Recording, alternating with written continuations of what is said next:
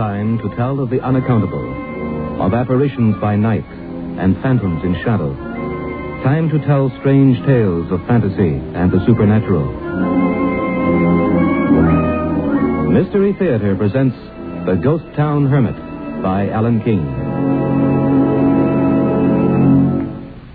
I went up to Colville that summer to get material for some feature articles on British Columbia ghost towns. You've heard of those dead mining towns in the northern part of the province. I found a story there, but I never wrote it. I have a certain reputation on a Vancouver paper I work on, and I wanted to keep it. I'd been ill the winter before, and Frank Strait, my editor, was being very nice about it. We could do with a series of articles for the magazine section on ghost towns. Why don't you and Lois take a month up there? 6 weeks, if you like. You need a holiday, and I need a series of features. I'd like to, Frank, but I'm all right, you know. A couple of weeks would be all right. Nonsense, Ken. You look like the back end of a hard winter. You're going to take a long holiday and write me some stories. And build yourself up. Gives me the willies just looking at you. Okay, Frank. I'll go. Lois will be tickled, I know. Is there anything special you have in mind? Oh, no. Get into some of the lesser-known towns. Barkerville's been done to death. Try some of the others. Colville, for instance. Murder there once. One of two brothers. Other one stayed on. Hermit. Don't know whether he's still there. Where is the place? Up near Burridge, I think. You'll find it. Maybe nothing in the story, and the place may have disappeared by now. I'll go and see anyway. Sure. But leave whenever you want to, Ken, and don't come back till you look more human. Frank was right about Colville. In the gold rush days, there'd been a murder there. And though the murderer was never caught, there seemed to be a certain Bella Sawyer mixed up in it, too. She was a girl in a traveling stage show, apparently. Made a tour of those boom towns every few months. And it certainly looked promising, and we decided to make Colville our first point of investigation. We drove leisurely. I was recuperating fast and wanted to loaf a bit. It was nearly a week before we turned into Burridge, where I thought I'd better try fishing for information about Colville. I got most bites from Sam Bryden, who ran the general store. 25 miles north of here, Mr. Bly. It's a ghost town. The real thing. Yeah, been up there once. Just like you see in the movies. One street, buildings falling apart. False fronts are still there, some of them. Saloons, banks, the Opera House. Opera House? Yes, ma'am. All them ghost towns have their opera houses. Well, it's not much, you know. They call them opera houses, though. Right. Stage shows used to come around in those days.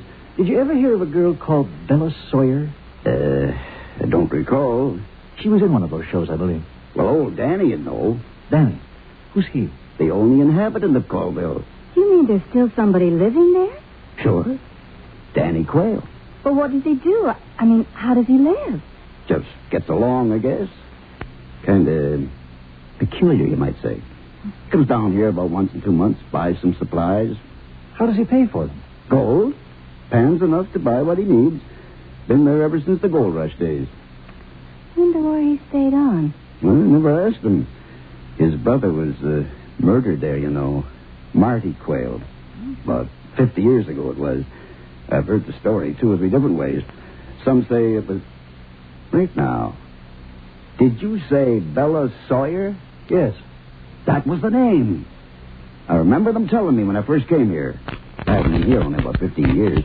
They said this Marty Quayle was kind of stuck on this girl, Sally... Bella Sawyer. And he was murdered. Didn't they catch the murderer? Ever? Nope. Some figured it was one fellow, some figured it was another. A lot of people got themselves killed in them days. Folks wasn't too particular. Well, now I think of it, some of them thought maybe Danny Quayle killed his brother. Killed his brother? Yeah? Why, he wouldn't have stayed on, surely, if he did. You wouldn't think so. What does Danny talk about when he comes down for supplies? Oh, usually don't talk about nothing at all. Once in a while, he goes on about making a strike, stuff like that. I don't pay no attention. All them old sourdoughs talk like that. Yes, I know. Yeah. There's one thing I've never been able to figure out, though. What's that? Candles. Always buys candles. But he wants to have a light, I suppose. Well, what's so strange about that? No. Got an oil lamp in his cabin. I know that. Because he buys oil. Buys a lot of candles. By the dozen, in fact. Well, now, That is strange, in fact. Yeah. I got kind of curious one day, and I asked him. What does he say? He said, and I remember his very words, he said, "You wouldn't want her to sing in the dark, would you?" Her? What did he mean? Now, search me, ma'am. He wouldn't say no more. I never asked him again. I picked up one or two more scraps of information, but it was hard. Nobody was left alive in Burridge who remembered those days over 50 years ago when the gold fever was at its height. There were some who had heard stories, though. I learned a little about the Quayle brothers. They were totally unlike. Marty, the murdered one. Dark, good-looking, had a way with women, they said. Danny, plodding, slow-talking, hard-working. I guess Danny did most of the work on the brothers' claim. And there were hints of a flashing romance between Marty and Bella Sawyer. And then Marty was strangled, and Bella never came back to Colville. Strangled. That puzzled me. In those violent days, men killed with a knife or a gun. Strangling wasn't in the picture. Now, there was nothing more that I could get in Burridge, and so we bought some supplies and headed north for Colville.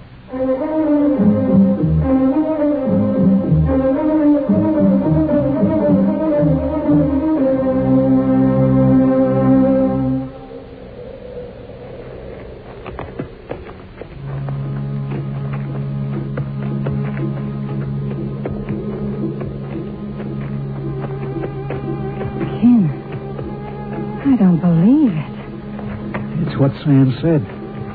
It's like a movie set. The silence. Can't believe there's anything alive here. There are no birds even. It's like a town that's waiting for the end of the world. I don't like it very much. And there's nothing to be afraid of, dear. The dead can't hurt you. There's something out of character, out of balance. I don't know what it is. What do you mean? Well, it's hot, sunny, lovely summer day, and yet something cold and dead about all this. Well, it's hot, certainly. You want to walk along and have a look at things? All right.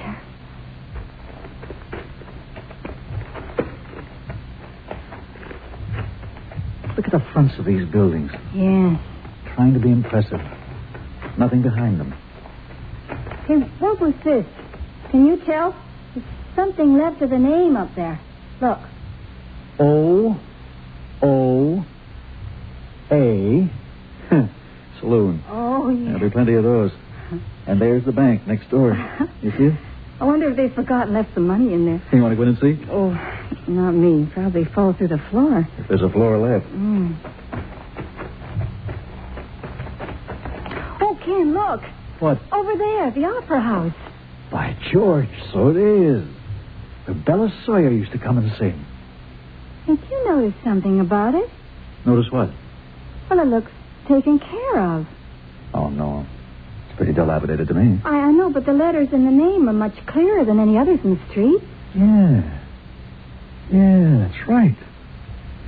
Almost as if someone had... Come on. Let's go over and have a look. All right.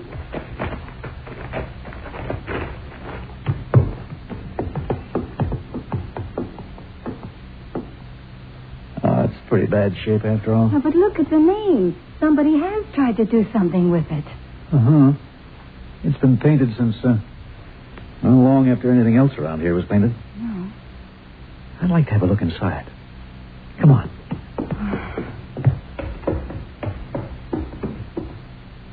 Mm-hmm. Just as I thought. Oh.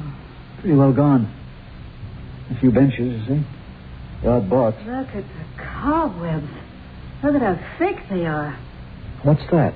What? Over there. Scrap of an old poster. Look, Lois. Oh, yes. Badly torn. Headed by the celebrated and beautiful Miss... Oh, damn it. It'd be torn there. Do you think it was Bella Sawyer? I don't know. It all depends on... Forgotten fella. Fella never came back.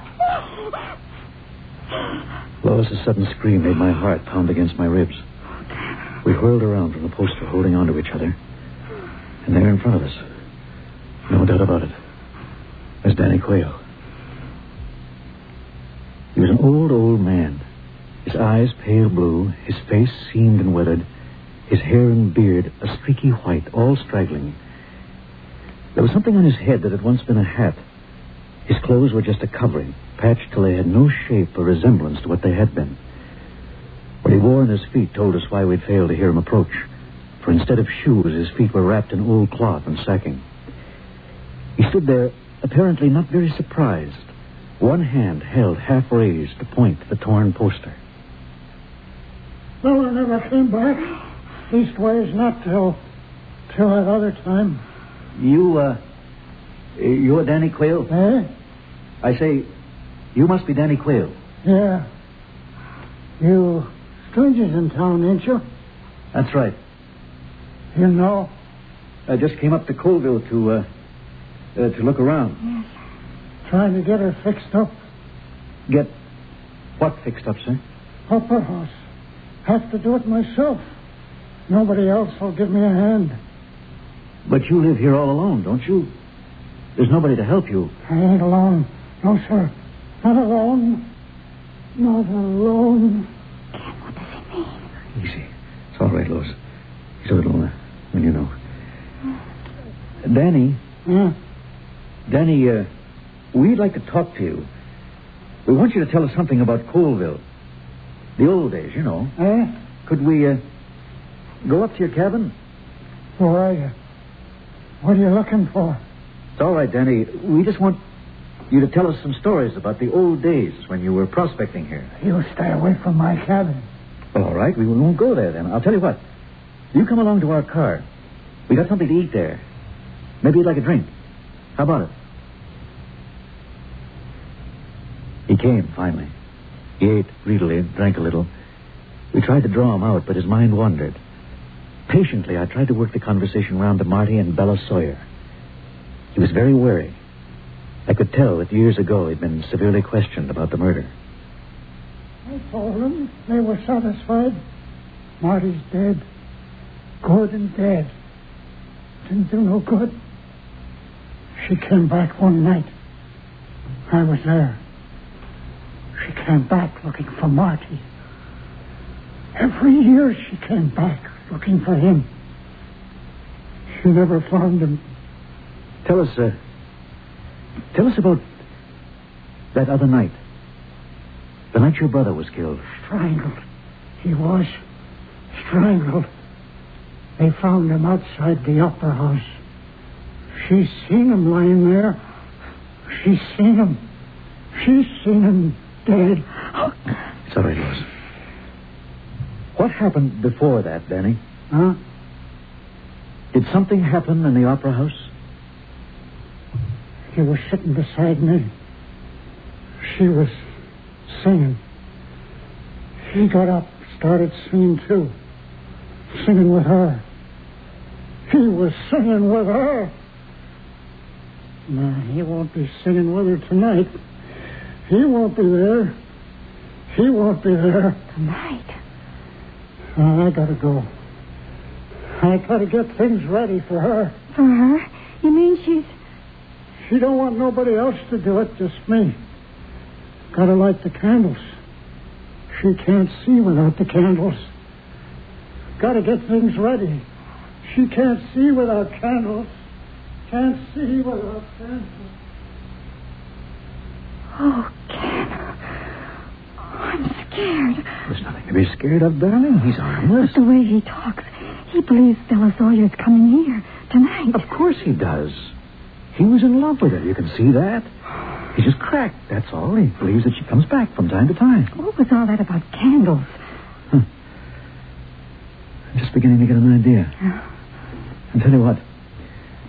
Let's just take it easy for a while. And then when it gets dark, I think we're going to find out what the old boy's up to. I don't want to be here when it's dark. No. Now, there's not a thing to be afraid of. There's no one else but Danny here. And he can't hurt you. I know he can't, but... But what, darling? It feels as if there was somebody else here.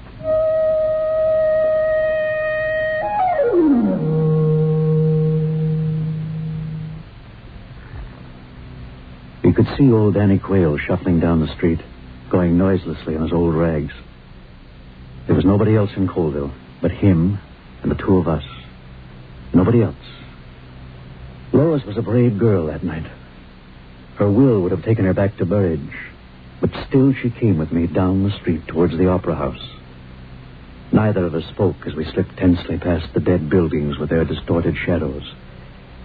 We were within 20 paces of the Opera House when Lois froze in her tracks and seized my arm with both hands. Ken, look. There's a light. A light? Where? There, look. Can't you see it? Good Lord, so there is. It's in the Opera House. What can it be? It seems to be shining through a crack. Come on, let's find out. But Ken, It's all right. It can only be old Danny. Now, come on. Don't make a noise. And watch the boards. On tiptoe, we hurried to the door of the old theater, pushed aside the burlap at the door, and peered in. What we saw stopped us as if we'd been struck by lightning. Across the front of the old broken-down stage were footlights. They looked like tins cut in half to make reflectors. Set in each one of them was a lighted candle, and seated on an old bench in what was once the front row was Danny Quayle. It's Danny. Yes. I suspected something like this when he said he had to get things ready. So that's what he wanted the candles for. Footlights. I imagine he sees her in his mind. He was in love with her, you see. He had to make her come back. Poor old man. Oh, I don't know about that, darling. There's something else we don't know yet. Something I've got to find out. What's he doing? He's plotting. What do you know? This is the moment he sees her. Watch.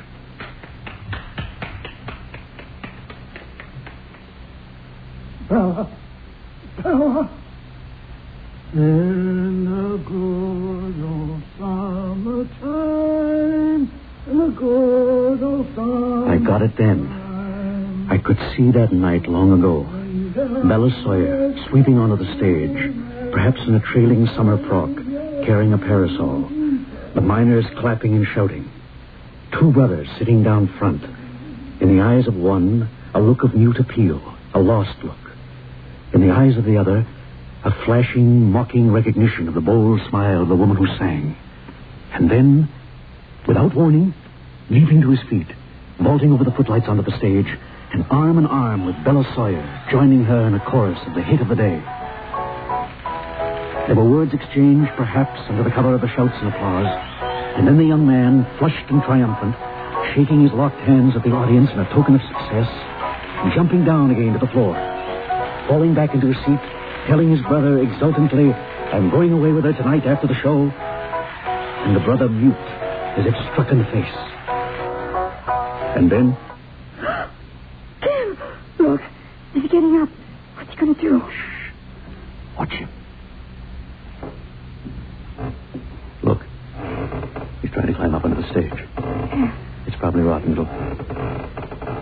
He's making it. He's going around the end of the footlights. You see? Why? What for? Keep it very still. This may answer a lot of things. Yes. He's made it. I didn't think he would. He's walking towards the center. He's looking at something. Can you tell what it is? Lois, what's the matter? Oh, on the stage. There, standing right in front of me. It's her, Ken. It's her. Lois, now get a hold of yourself. There's nothing there. There is, so I can see her. Bella Sawyer. Look, she's moving towards me. Lois, darling, now listen to me. Oh, Ken. There's nothing on that stage. Do you hear me? There's nothing there. Only a poor, imbecile old man. I can see her. She's there. She is there. It's the shadows. It's your imagination. It's... Oh, good Lord. What's he doing? He's backing across the stage. Away from whatever it is. He's trying to ward something off. He's... No. Oh, don't, Bella. Leave me alone. I'll tell you. I killed him. I killed your Marty. I killed my own brother. He was going away with you last night. I loved you, Bella. He was no good. He'd have left you. I was the one that loved you, Bella. I strangled him, killed him with my own hands. Had to do it that way. Had to show him with my own hands, my own strength. Bella, oh no! No, get away from me, don't! What's he doing with his hands? Up to his throat. He's fighting something off. Lois, come on. Come on, we've got to help him. No! We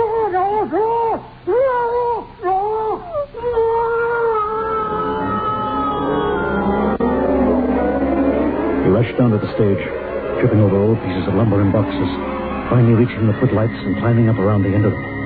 As we got there, Danny was lying on the floor, a horrible gurgling issuing from his throat, his hands beneath his chin, twitching convulsively. We rushed over to him. I tried to tear his hands away, but I couldn't move them. And then...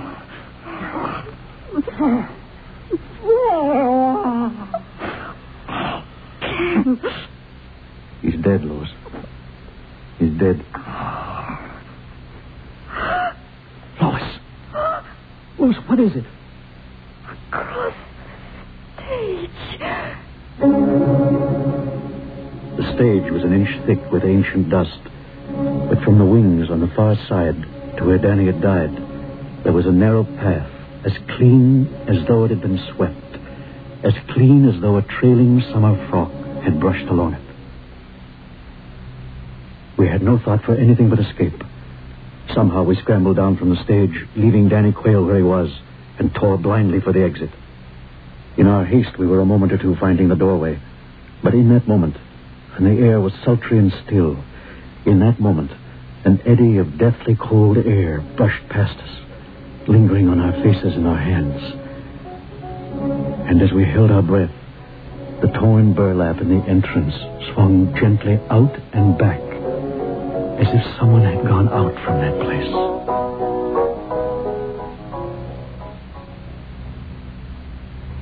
It was morning before I returned to Colville, this time with a sergeant of the provincial police and a doctor.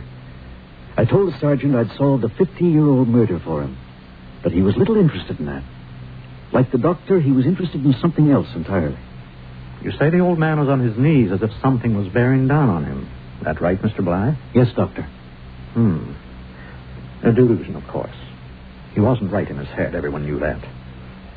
And you say his hands were up around his throat? Yes. Very curious.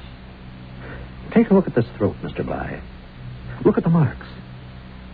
That man's been strangled. That's what it sounded like last night. As if you were being strangled. Exactly. But in all my experience, sir, I've never before known a man to strangle himself. I had nothing to say. Let him think that. There were things I remembered, things I would never forget. The cold eddy of air that brushed past us. The narrow path through the dust on the rotting stage.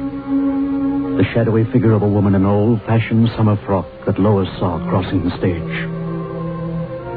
I wish I could convince her that it was a shadow thrown up by the guttering candles and the footlights embellished by her imagination. I wish I could convince myself.